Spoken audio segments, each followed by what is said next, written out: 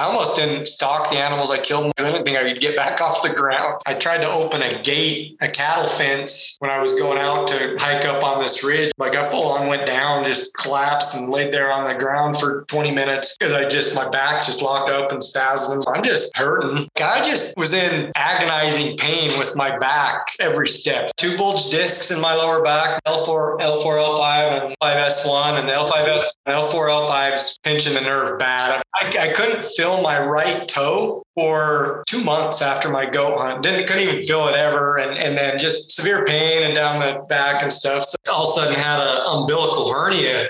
I wore a hernia binder.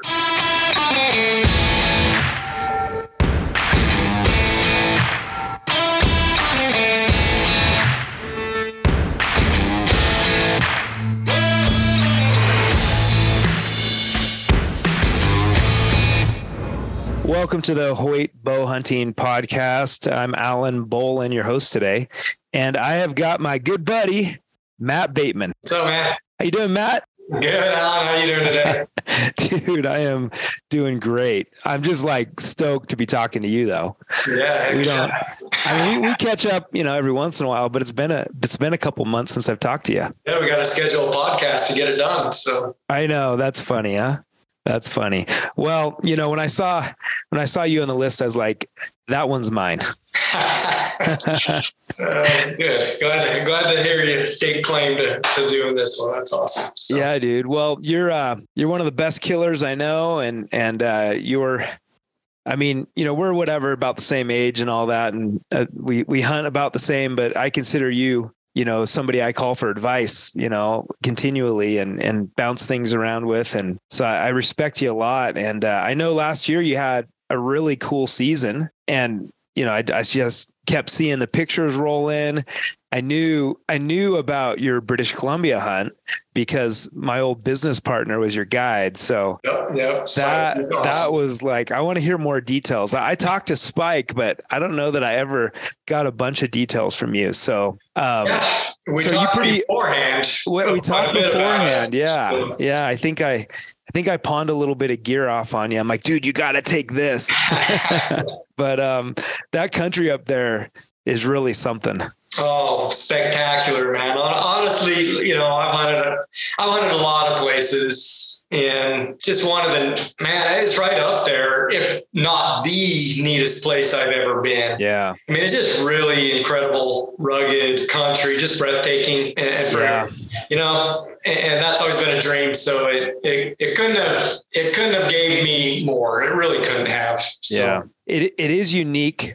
Really unique country, those coast mountains of BC, because it's right at the north-south line. It's on the Pacific Ocean, and the mountains like just shoot up, straight into the air. They're not actually that tall, but when you're starting at sea level, 5,000 foot mountain, it's a long climb, and a lot of times we access with, planes on some of the lakes and get halfway up. But, if you go north of there, like I've been into a lot of that stuff in Southeast Alaska, and I've also been into some of the Stone Sheep country just north of there in BC. And it just gets, I guess, like less vegetation in some of that stuff. And then even like some lower mountains along the coast of Alaska there. It's like that BC stuff isn't really exact. I mean, it's similar, very similar, but it's very unique, and it's just sheer ruggedness and just how it's covered with vegetation. You feel like you're in a rainforest, but you're like on the top of a mountain. And as soon as you break out of that timber, it's just like all this thick vegetation that you're like, it's waist high.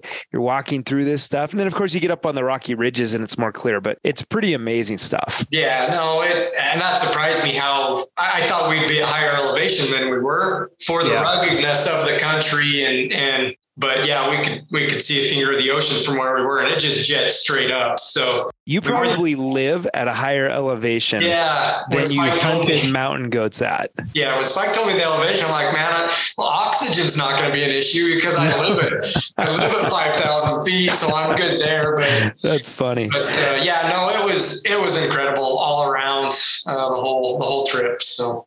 That country from the air, when you're in the Super Cub or whatever you flew in on, isn't it insane? Oh, like man. Just the rivers and waterfalls and lakes and green mountains, it shooting out of I don't know that again, both of us have hunted a lot of places, but that country from the air is breathtaking. And daunting, to look at how rugged it is, which I knew going in, but it's unbelievable country. I was impressed with coastal BC, that's for sure. We'll be on the boat down there, on the ocean channels, and the hunters on the boat, like I've had several of them say, "Oh, how long do you think it would take us to climb up that little mountain right there?" And I always say, "Well, how long do you think it would take us?" And they're always like, "Well, I think we could probably do it in a couple hours." I'm like, bro, that's like 8 or 9 hours away. If you are a monster, it's 8 or 9 hours. You're a machine. And that's one thing that jumped out to me. Like when we first landed and Spike kind of said, "We're going to try and get up there tonight to set camp." I thought, "Oh, that's not far." Yeah. But it's just such huge country and so rugged. Like, I don't know. It kind of messes with your perception of distance and depth a little bit. And I learned that really quick. The first big trek we went on after some billies, got back at like 2 a.m. that night and realized if we're going to hunt over there, we're going to have to move camp. Yeah, that's right. Not something you can do on a daily basis. So it's huge country. It's unbelievable country. And, I recommend everyone give it a go for sure. Did you guys get rained on? We did not really. What? And I've never heard that before. Yeah. So it's kind of funny. And Spike, your good buddy and former business partner, Spike Lewis, I think he made the statement that might be the first time ever I've been on a go hunt in 30 plus years or whatever that we did not use our rain gear. That's nuts, man. It was insane. But it had its own challenges, right? It was unseasonably warm. Yeah, those goats will timber up. Luckily, we were in an area that we could get into the snow and the rugged stuff. There was still enough billies hanging high, but we did not. The last day of lugging gear out, after we'd got, my billy all the way back to the lake where the plane was going to pick us up, and we had one more trip to go back up the next morning and get the rest of our gear out, it socked in and started getting a bit wet. But up till that point, we hadn't even busted our rain gear out, which is unheard of up there. And Spike said it never happened to him in 30 years of training. So it was. Well, I know that you're admitting how tough the country was, but imagine those same hikes when it's pouring rain or just at least soaking wet. And when you step on that vegetation, everything's it's so steep, right? And you're climbing up the mountain, and it literally is 2 steps up, 1 step back the entire way up the mountain, because you step and you slide and you step, slide. So, it's like you're battling that stuff. It's like, man, the boots, like being able to, people talk about like mountaineering boots that they have mixed feelings about a boot that feels like a ski boot to walk in. Right. But in that country, if you can't edge through that vegetation, and every step is like an ice skating rink. Now, when it's dry, that's different. But when it's wet, like you have to be able to toe or kick the side of the edge of your boot into that vegetation and kind of make a little step, and that sharp, stiff edge of the boot will penetrate that and make almost like a step in the mountain. And then that when you step down, it holds firm as if you're walking like, up a ladder or something, and that supports your whole foot and leg. And then you add the, 60-pound pack to the equation. Right. And, anyway, that's it's just pretty incredible stuff. Yeah, it is. And you talked me into taking a little stiffer boot than I planned on. And I'm glad I did, even without the rain, just the ruggedness, the steepness, the terrain. I mean, I'm glad I had, a little bit stiffer boot than I had originally thought about taking with me on that hunt. That's interesting. Yeah. So it worked out good that way. So Matt, like weeks before that, you hunted the Wasatch Front in Utah. Right. And you killed a great velvet mule deer. We should talk about that. But Mike, I'm curious, like, I mean, you did those hunts back to back, and both, like, Wasatch Front hunting is really tough. Yeah. It's a lot of climbing. Now there's a lot of trails, but you get off trail, of course. once you get into the hunt. What how do you compare the two?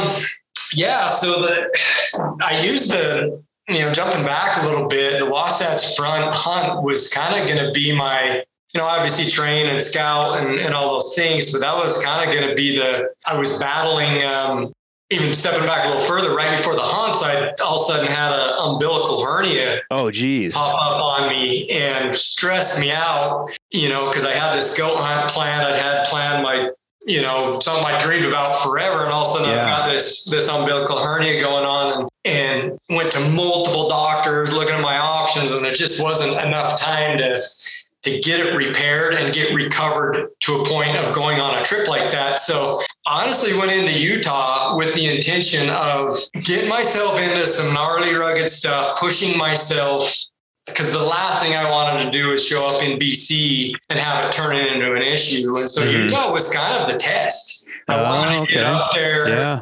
I was solo. My buddy that I hung with a lot, it was out of town on some family business. And so I really wanted to put myself. Does Kip still bow hunt?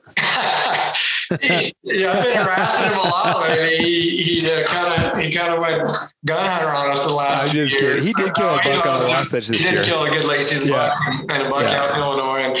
But so you were testing yourself. You're all alone up there. So I put myself. There are trails and stuff, but I went off trail and into a spot I like to go opening weekend in heavy pack and intentionally carried some extra water and things just to load myself up and see how I was going to hold up and how I was going to do. And skilled up through some pretty gnarly stuff to get to where I wanted to be. And really kind of, you may have seen the picture.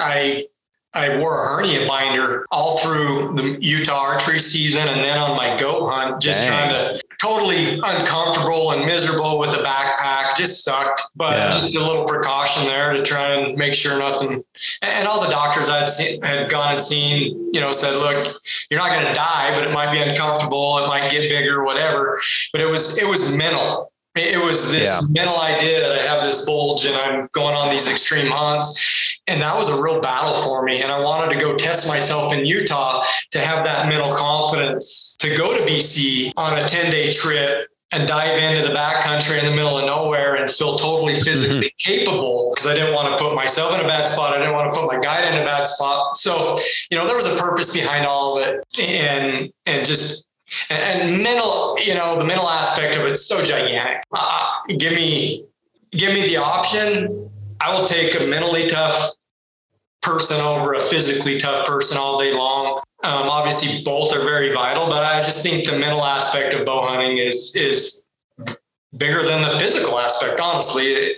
And so that was a big deal to me. And so I bombed in a day ahead of the hunt. I'd scouted and hauled in some gear and water to where I wanted to be and had a deer I was trying to kill. How'd you feel? I felt pretty good. I did. I felt surprisingly good. I hiked in heavy and again, intentionally loaded heavier than I needed to just to test it out. Was uncomfortable with the binder that night. I was sore, just from, I think that pat on that binder on the bulge on the hernia. I felt it, but it's one of those things that bugs you and you're constantly checking to see if it got bigger or whatever, and it's in your head. Yeah. And it held up. I can deal with a little discomfort and pain. I can manage that. So I was good. So then I went to hunting, and long story short, I had a plan opening morning, worked to perfection on the buck I was trying to kill, a really, really, really good deer. And opening morning, I had him underneath me. Actually, I thought he was going to come closer, so I waited a bit and ranged him. Was within range, my comfortable shooting ability. Drew on him once, didn't feel good about it. Actually moved a little bit. Decided I was going to take the shot. And was he up? He was. He was actually, from daylight, he was keyed in on something down below, and I was above him on the ridge, and he was up milling around, but he was doing that big buck frozen, staring down down below, and my wind was good. I was above him, got a great range. Like I said, I drew back once, and it was a really steep downhill shot. I had some brush in front of me, and I just didn't feel good about my arrow clearance. So I let down, actually moved, got another range, got drawn, double checked everything, and settled in, took my shot. I mean, I went through my process, and man, I crushed a twig right in front of me that, so, and then that's why I let down the first time. I couldn't stand up high on the skyline, and had some stuff, and I let down and moved to get a clear angle and came up, and I checked. I actually looked at my broadhead, because looking at your sight window, something closer to you, you might have a clear sight window, but your arrow's coming out lower. So I double checked that, but I think when I zeroed in and kind of settled in, I had to settle down on him a little bit, and I didn't recheck my broadhead clearance. Man, I just hit a twig, and my arrow went flipping down the hill end over end, and he jumped and looked around, had no idea what happened, and trotted off. And I'm sitting there just crushed, right? Yeah. All that worked. You're in the perfect spot. I know that feeling. If there was any year that I needed to just seal the deal quick, I don't want to. Yeah. I'm going on this goat hunt. So I was pretty devastated, honestly. And I sat there and beat myself up a bit. And then I just one thing I've learned over the years bow hunting, there's a lot of adversity and challenges that are going to get thrown at you. And man, I've messed some scenarios up. I've had things happen outside of my control. This one was totally within my control, but I screwed it up. And, I took a minute and sulked over it, but then I just decided, you know what, you got to get your head back in the game, come up with a plan. What are you going to do now? You're not going to sit here and sulk about it all day. So I just came up with a plan to see if I could relocate that deer, and which didn't happen. I had some other guys come through that basin and booger things up, and so hunted all day. Nothing really came together. Didn't get eyes on anything. Got back to camp that night. Went to bed. Had a little camp myself up on this spine, and got up the next morning, and nothing happened in the morning. And midday, I was looking for that deer. I was trying to relocate that same buck, and got after the morning hunt, I got to a spot that I could glass up a lot of bedding areas I know of that I knew he would be using, et cetera. And got on a spot and just started picking things apart. And I ended up spotting a couple other bucks, one of which was the one I ended up killing about noon that day. I got eyes on these two deer, watched this buck. I caught him when they were shifting beds, and watched him go lay down in a pocket of stuff, just totally disappeared. I mean, he went off by himself and laid down to where I had no visual on anything, just super thick, gnarly stuff that you see up on the Wasatch. So I sat and looked at it, an area I knew. I actually sat there for an hour and took some pictures through my spotting scope of the terrain, where he was bedded, et cetera. And there was another buck that had bedded up that was going to be the problem for me. I knew the buck I was going after was out of sight, out of mind kind of thing. He'd buried himself up under this nasty stuff. And I knew I could get across the cliffs I needed to get to and get above him without him seeing me. But another buck had bedded up in a spot that was a little tough.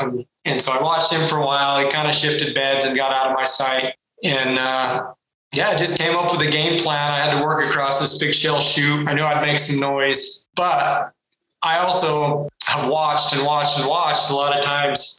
You can get away with some natural noises, right? There's goats up there. There's rocks falling all day. And I knew I'd make a little noise going across this rock chute, but I didn't feel like I would booger these deer if I made a little noise, natural noise. So that's what I did. I stuck to my game plan, got across this rock chute. About halfway through, I watched the other buck that was bedded maybe 100 yards from the deer I was after get up and look my way, and he milled around for a minute and he walked off.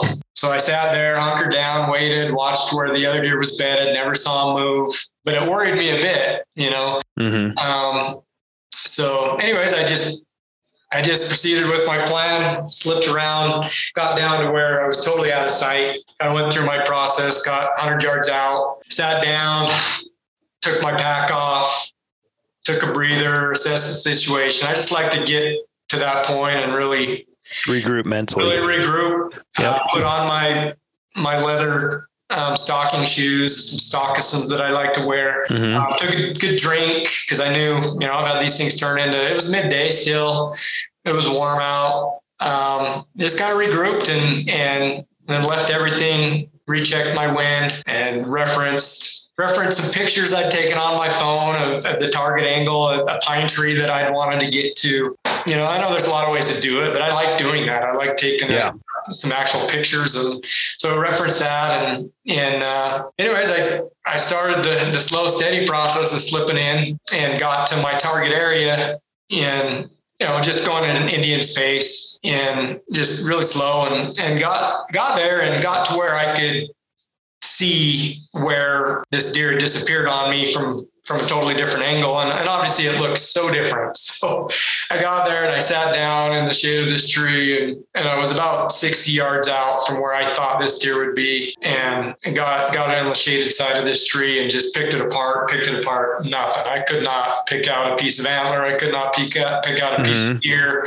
I started doubting I was in the right spot. I re-referenced my picture of a certain rock and this. And I knew I was in the right zone, but I just could not get eyes on this deer. And I thought how many times do we get to that place where you are right there and we screw it up? Because that's one of the most common things is either he's gone or I'm in the wrong spot or what, your mind just starts going all these directions. So, and then you do something, kind of like aggressive and boom, it's over. So that was the battle at that point, right? Yeah. So I sat there, I slipped a little closer, looking at what I had to get through to get tighter. And I knew I was going to blow it if I did. And I was within a comfortable shooting range of where I thought he was. So then the mind games start. Man, he must have slipped out when that other buck left. Looking at it from over here, he could have just slipped out this backside. I would have never known.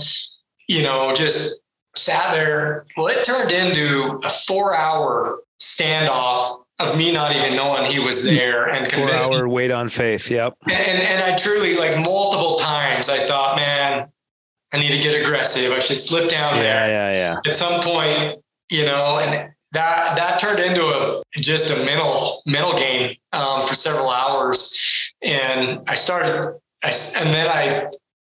glassing. And I see another hunter about a half mile away working up the drainage. I'm like, man, I got to do something. And I sat and thought it through and just decided, you know what? My very best option right now is to sit right where I'm at. Mm-hmm. Wait it out. If he's there, you might kill him. If he's not there, you're still in a spot where something could happen. That other hunter could bump something, whatever. So I finally convinced myself, you know better. You've been here. Wait it out. And it was about 5 o'clock. And I started to get a little nervous about the thermals changing on me and shadows are getting longer. And all of a sudden I just see an antler stand up, just a bitty piece of an antler, exactly where I'd been staring at for 4 hours. And sure enough, he had a couple kickers and I confirmed it was him. And there was no shot right now, but it's nice to know where they are. He was there. Yeah. And so I watched him mill around for a minute and I'm sitting there and I'm knocked up and I'm ranging his antler in the trees and I'm reading 52, 53 with the slope. I'm shooting, cutting a couple yards and all of a sudden, and here's, I kept myself mentally in it and all of a sudden it went from him just milling around to, man, he took 3 steps and here's this like window at his vitals. Oh, nice. And he stopped and I wasn't quite ready I didn't think I was going to get a shot yet. Yeah. So thick, but I hit it one more time with my rangefinder, picked my pin, drew back, and I almost rushed it. I did. I've been sitting there and it happened fast. Because there's a small window and that's another danger. It's like, I like, how long is he going to be there? And is he going to take, because it was literally a scenario where I had I had about a basketball sized window to shoot through at 50 yards. Mm-hmm. And it lined up perfect with where I needed to hit him, slightly quartered away. But literally, if he moved 6 inches, I wasn't, it was just thick. And so I can't. If I make a bad shot these days, it's almost always because I'm trying to capture a moment. And because of that, I rush myself. Yeah. And it's like the control you have to have there is so hard. I caught myself. Yeah, I caught myself and just said, you know what? Execute a good shot. Yep. Don't rush it. Don't punch it. You've sat here all day. So I slowed it down. And I've found over the years, yes, there's been times where I didn't get my shot off, but more times than not, you got more time than you think you do. That's right. And you know what? Like I got to the point too, where I'm like, you know what? I'd rather miss the opportunity and deal with that guilt than the guilt of making the bad shot. Cause I've done both. Yeah. No, me too. You know? Sure. So, yeah. But yeah, I settled in and I just made one of those shots. It just felt really good. You know, the kind of things you just practice for all year long to just execute a good shot.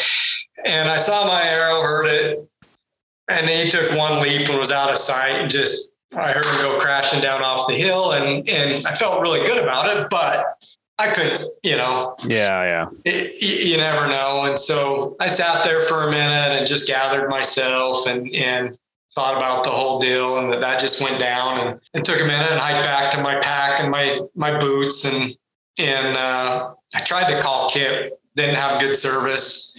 Tell him I just shot a buck and I was alone and I was down in a hole that was going to be a hump getting him out of. But I felt good and was confident. And anyways, I got my gear, just kind of slipped down there. Wanted to get down to where I'd made, where he was standing and got down there, and you could see like he was tucked up under this brush that you would have never saw him from any angle anywhere on the mountain ever.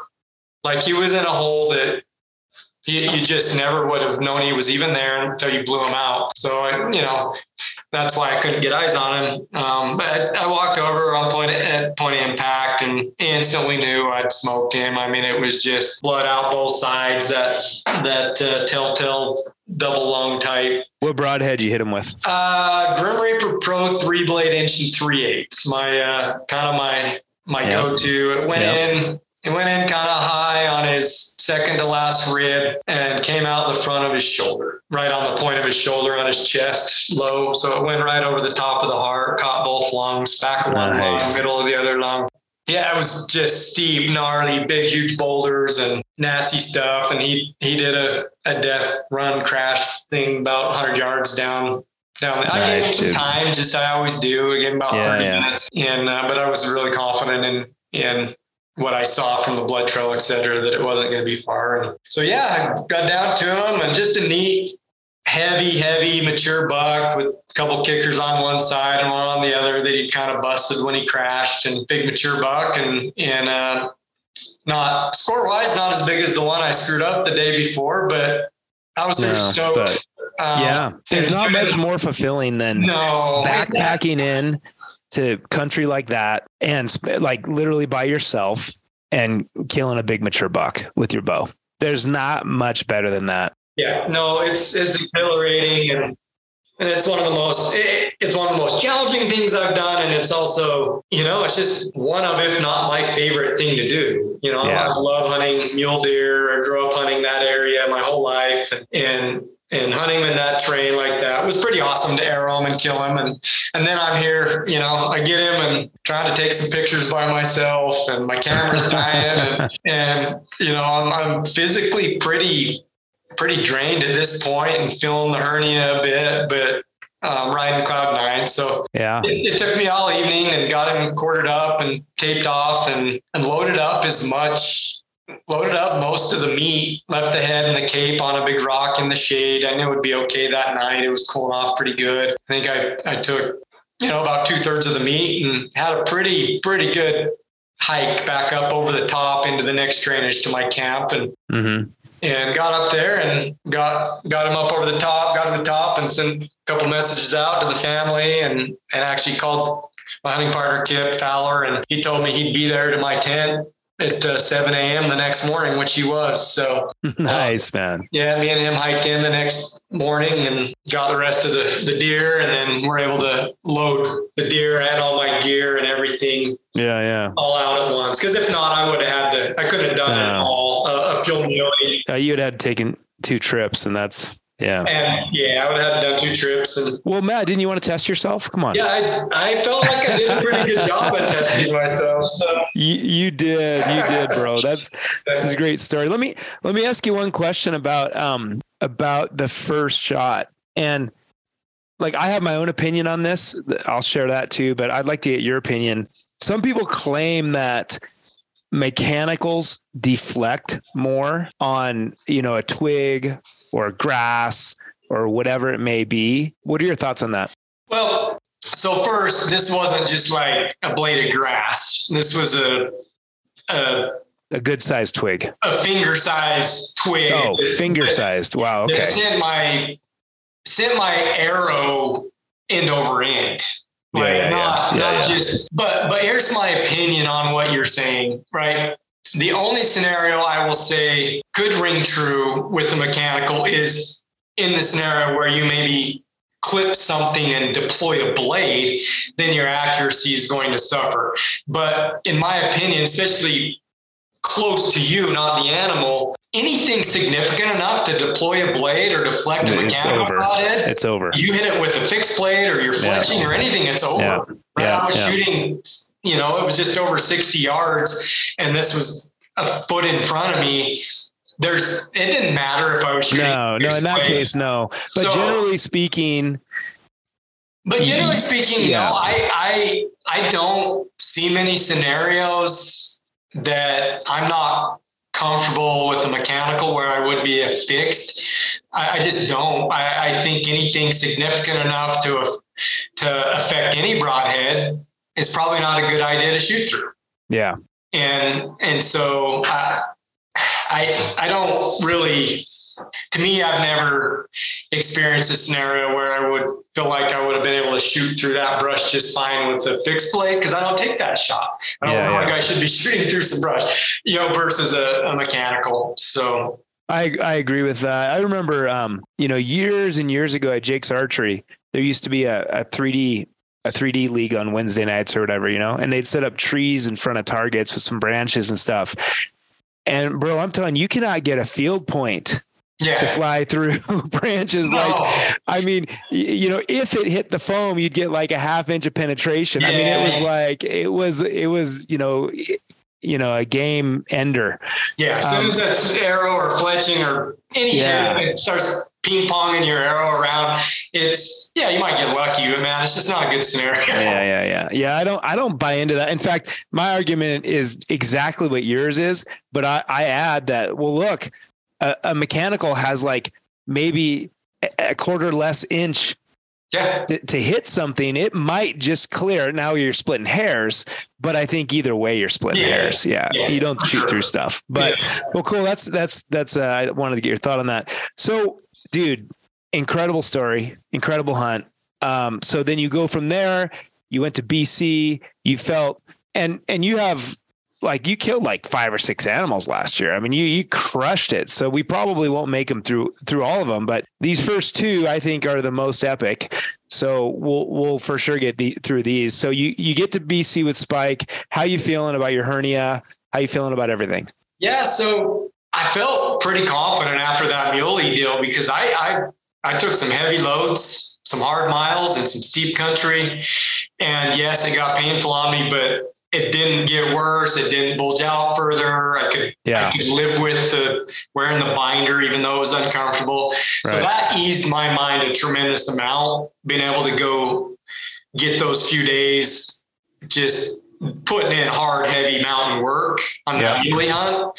That was a game changer for me mentally, saying, okay, I'm going to be all right with this hernia to go to BC and do what I need to do.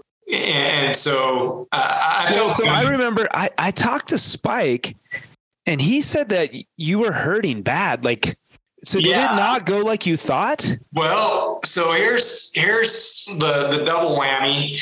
I got out to BC, and that's a long haul, travel, etc. Yeah. And got there late in the evening, and Spike picked me up. Him and his wife picked me up from the airport, and we went to a friend's house and dropped our gear or my gear and went out to dinner, and then we went back and started piecing some of our.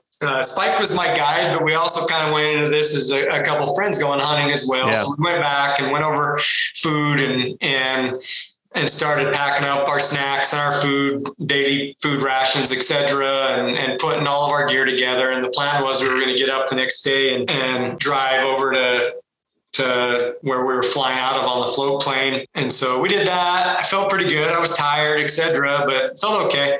And we got to the float plane service, and they said, "Man, we're ready to go. We can go in early if you guys are ready." And so we're like, "Heck yeah, let's get going." And we started loading the float plane with our gear. And when we were doing that, I just felt just this little twinge in my back.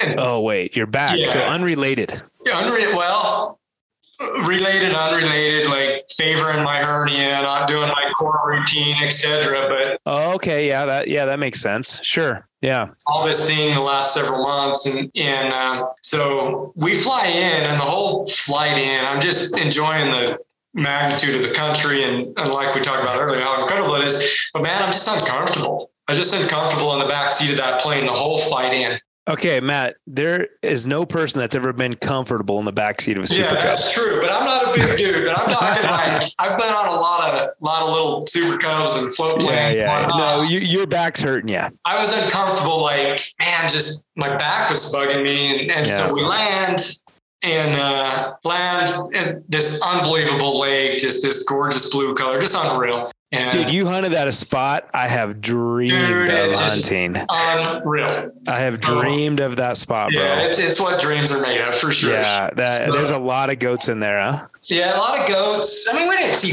Yeah, we saw good numbers, but a lot of goats. But just the lake and the country, just unbelievable. Yeah. And I know it's a special place to spike, and it was cool all around. So we land and we unload our gear. And the whole time I am just kind of panic mode because I am hurting bad, my back. Like I can't even hardly stand up.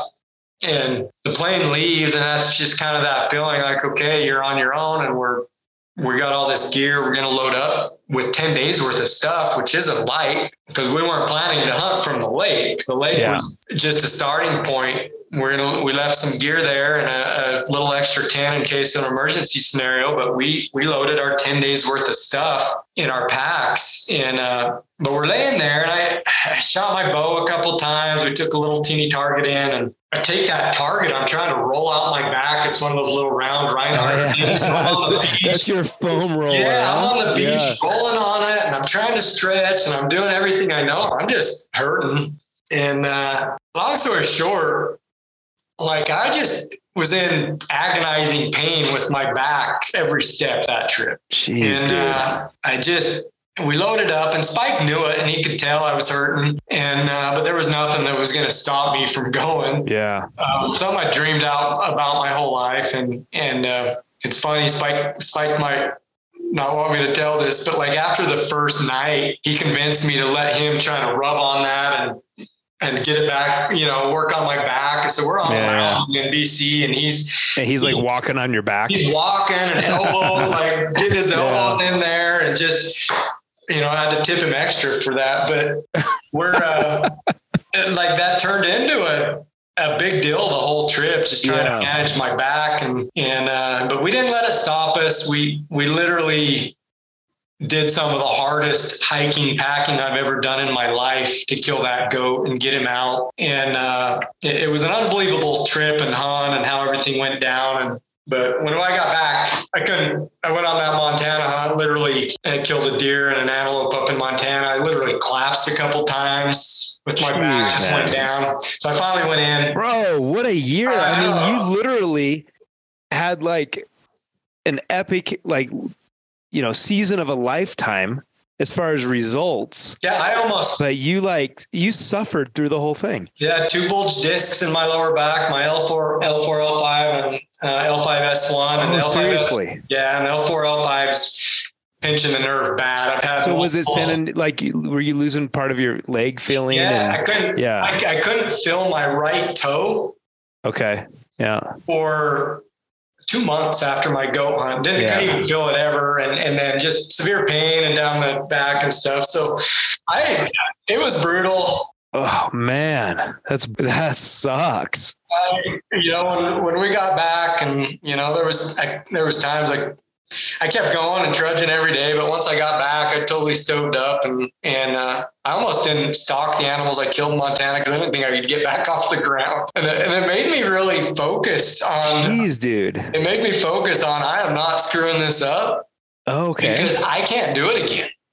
Like I had crawled on this antelope for 2 hours, and I wanted to give up. Crawling the entire time for 2 hours. Yeah, I wanted like belly or hands and knees. Both. Yeah. And he had a half a dozen does with him, and so it was just one of those ones that it. Oh my gosh! There's nothing harder than that, dude. That's like that. Jeez, so there was multiple times I thought I can't do this, but then I said, I'm making this happen because I can't do this all week. I can't crawl around. Wow. So I ended up. So everything from like how you approach the stalk. Yeah. What about even the shot? Were you like extra careful on the shot? Oh yeah. Like when I got to full draw, and it was a little longer shot, like your spawn stock antelope shots could be. I was so determined not to mess it up and not rush it, not do something stupid, because I just knew I didn't have a lot more in me physically to keep at it. Like I usually, when I hunt antelope, I'll go ground and pound all day, every day till it comes together. Because stalking antelope on the ground is not like, it's doable, and I've done it a bunch and I love it, but it's frustrating because their eyesight and the terrain, right? So, but you're right. You do kind of have the mentality of like, in the back of your mind, if I screw this up, I'll get another chance. With antelope all day, yeah, absolutely. You're like, you know what? Yeah, you hunt them all day long. I mean, I've literally stalked the same buck 4 times in a day. I find stalks all day. Yeah. Because what are they going to do? They run a half mile or whatever. Yeah. I'll go regroup. Like I always feel like with antelope, it's not like a big muley where, man, this is my crack this year. Yeah, you may never see him again. Yeah, ever. It's this a different mentality. But this time, I wasn't. I was like, you know what? You're making this one happen. This is your one and only from a physical level. So, and then when I killed that mule deer, I almost didn't stalk him just because I tried to open a cattle fence when I was going out to hike up on this ridge, and like I full on went down, just collapsed and laid there on the ground for 20 minutes because my back just locked up and spasmed, and I hadn't gone to the doctor yet. But yeah, it was a battle. Dude, that's insane. You literally collapsed. Oh, just dropped me. I reached up and it just dropped on the ground. And I would have said, "Where's the truck?" Yeah, and that's incredible, Matt. Was that you were hunting the muley and the antelope in the same ground? I was, I was in Montana. A lot of years I hunt whitetail there because I just never have seen that many good mule deer in the area. And the whitetail have been really wiped out with the blue tongue EHD stuff up there in, the eastern side of Montana. And I went exploring and I got up on this ridge and got eyes on this buck. And I thought, man, it was probably the best mule deer I'd seen there in years. Yeah. And, but again, I had to mentally convince myself that he was big enough to put myself through the, what might be, just painful stalk. And it was really cool though. I ended up shooting him in his bed at 5 yards. And I was super meticulous about it all. And in his bed at 5 yards. Bro, that's incredible. Yeah, it was awesome. That's close. Like anytime I've ever tried to like peek over a ledge, and that just, it always seems like it blows up. Like, how'd you manage that? Were his eyes were his eyes kind of hidden? No. So he was bedded up against this cut bank, and I I did my routine once I decided I was going to go after him. And one of the, you know, a lot of the stock, I was able to walk upright with where he was bedded. I wasn't having to crouch and crawl.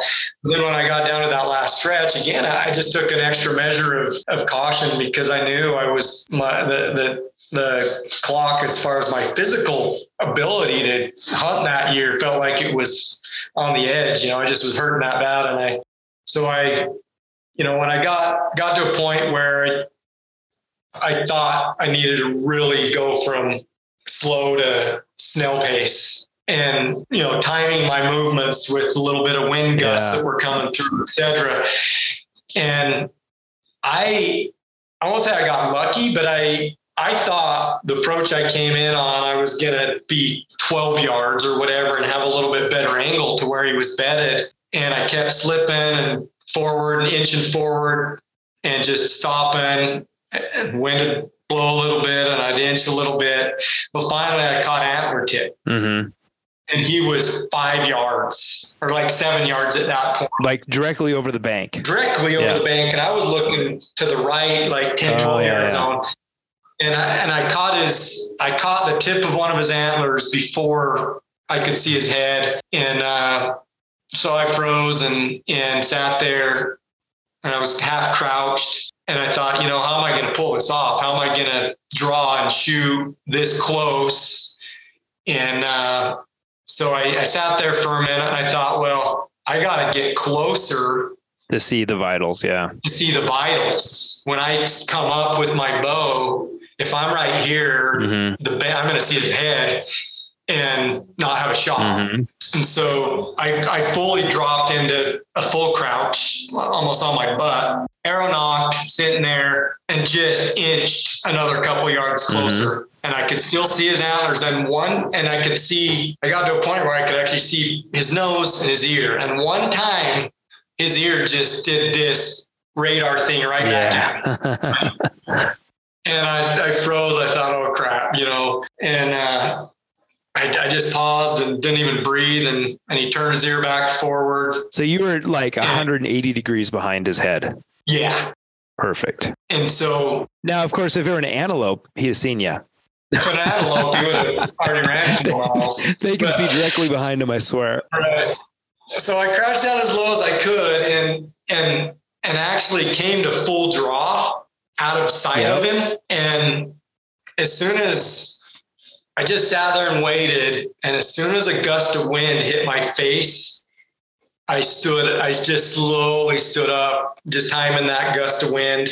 Because it was blowing a little bit steady, but then you get those gusts, you know. And as soon as I got that good gust, I just kind of slowly came up. And I was almost amazed that I was at full draw at 5 yards, and he wasn't even he was still looking away from me. Yeah. And kind of picked my spot, just almost right on top of the spine on the entry side.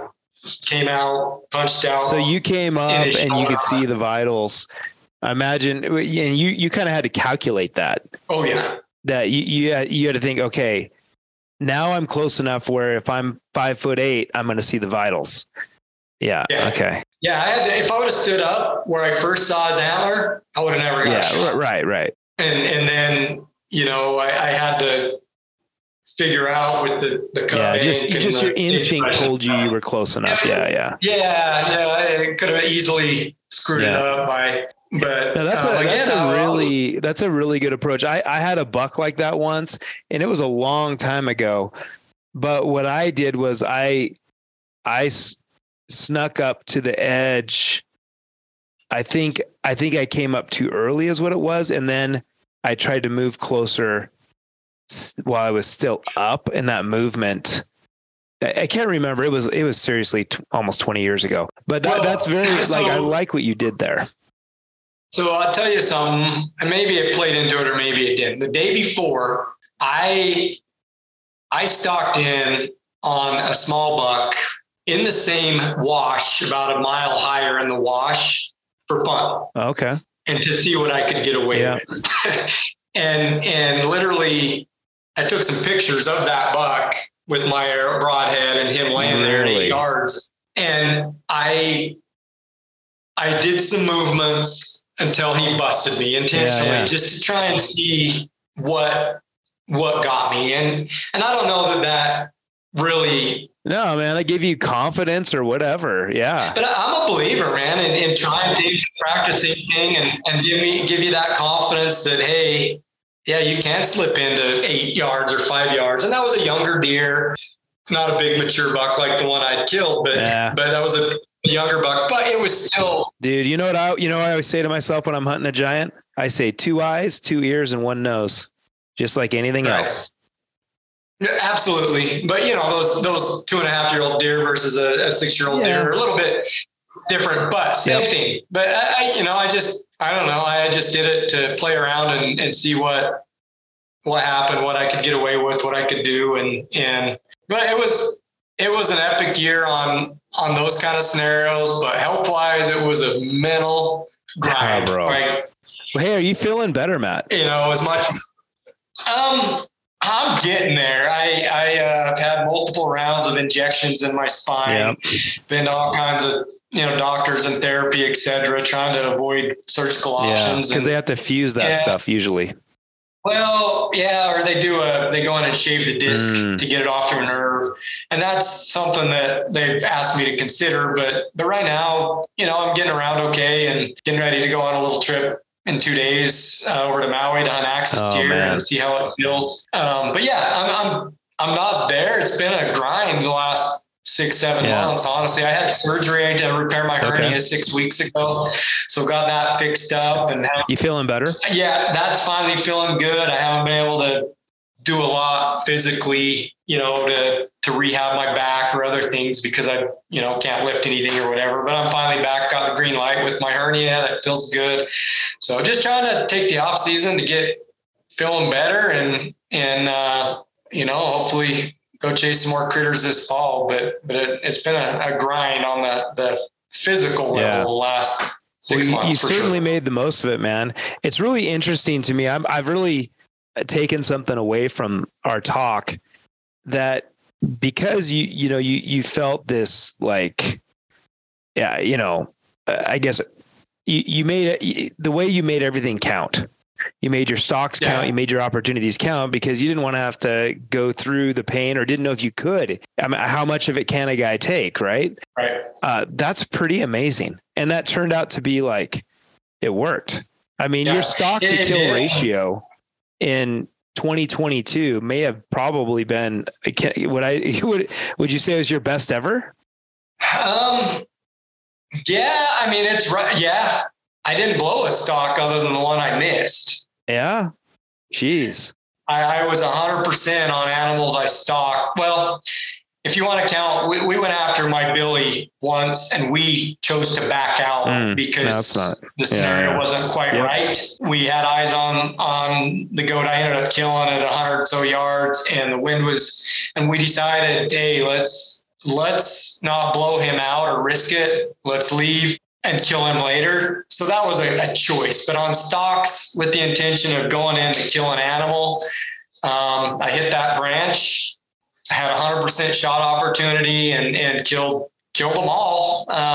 So I guess, it was pretty epic that way. And I was uber focused on not screwing things up because I really physically, knew at some point that season I couldn't do it again. So I think it does at least taught me that maybe there is a different level of, I've killed a lot of animals and I feel like I'm very determined and focused and when I'm hunting, but maybe there is another level I can take my absolute focus to make it count, because I feel like I did this year because of some of these injuries and things I was battling and I didn't know that I had that gear, and I did. Yeah, bro. It speaks a lot to like the effectiveness of bow hunting too. That in a good patient hunter, a bow is extremely, like you're talking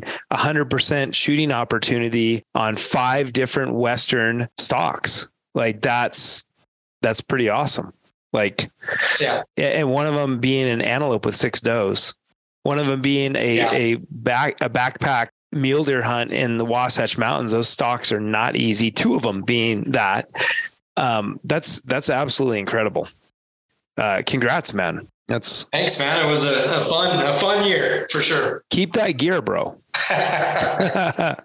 Yeah, I don't plan to. I would like to get rid of the pain. Yeah, but maintain the extra gear of focus that I felt like almost not. I don't want to take it to an extreme. Not that your life's on the line, right? Because I think people say hungry. Like people when they hunted for food because they were trying to feed their family, maybe focused more on making sure they didn't waste an opportunity. And I think I found a little bit of that gear or that mental ability to zone in and say, okay, I have real reason outside of wanting to be successful and wanting to kill a nice animal. I have a little bit more reason to really dial it in, focus, execute, slow it down, whatever. And so it was kind of cool season for me to feel that and be able to improve on,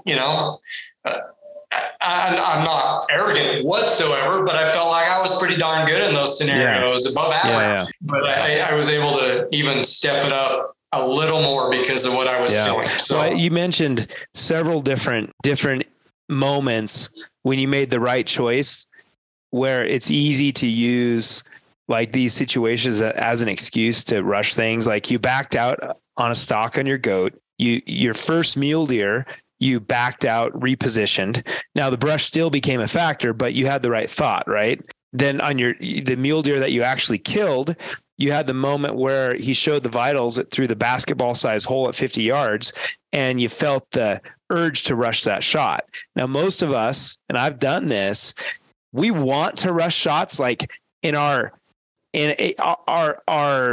core like instinct is to rush a shot. And then when you get an excuse to exercise on that core instinct, like, oh, he's going to leave, or I better shoot, or this is just the one moment, and you rush that shot. But you, in all of those cases, you like step back and you made the right call. And that's pretty dang cool. And I think, maybe this will be a huge breakthrough year for you, like having like seen yourself reach that level where you're making those good. And I know obviously you've been extremely successful, so you're usually making those decisions anyway. But like you said, the injuries made you take each opportunity more and more seriously. It's incredible, bro. Yeah. You need to write an article about that. I mean, I know you just did a podcast, but that's just 5 for 5 shooting opportunity is pretty incredible on this class of animal and this type of terrain. Pretty amazing. Yeah, it was pretty awesome. Congrats, Matt. Hopefully I learned from it. Yeah, dude. Congrats. So all that was with your RX-7? Yep. My RX-7, man, it just been a lights out bow for me. Just from the get-go, tuned great. I packed it all over the place, beat it up a little bit. The type of stuff that comes along with traveling and backpacking, et cetera. And it's just been so solid and so consistent. Taking it with me. I'm in the process of setting up a new VTM, which looks awesome, but with my surgery and stuff, I just haven't been able to get it quite there to take on this hunt this week to Hawaii. So I got my RX-7 out and started shooting some reps behind the house and just instantly. It sounds like it's pretty tested. Yeah, it just felt so good at the top. But I will tell you that VTM is sick. Yeah, I've heard great things about it. I'm excited to get it set up and run some arrows through it. I just post surgery, I couldn't even pull a bow for 5 weeks. And right. Yeah, no time to set it up. And so then not time to set it up and feel the confidence level I feel with grabbing the RX-7 that's already just proven and dialed and so solid. Yeah. So it's going to Hawaii with me. When I get back, I'll get the VTM set up. All with you, it's been an incredible bow for me. Maybe my favorite ever. Nice. Maybe my favorite carbon bow ever. Yeah. It's been so awesome. So. Well, it's great, man. Well, appreciate you sharing your adventures from last year. I learned a lot. I appreciate it, dude. So, well, let's stay in touch, buddy. All right. Thanks. Appreciate it.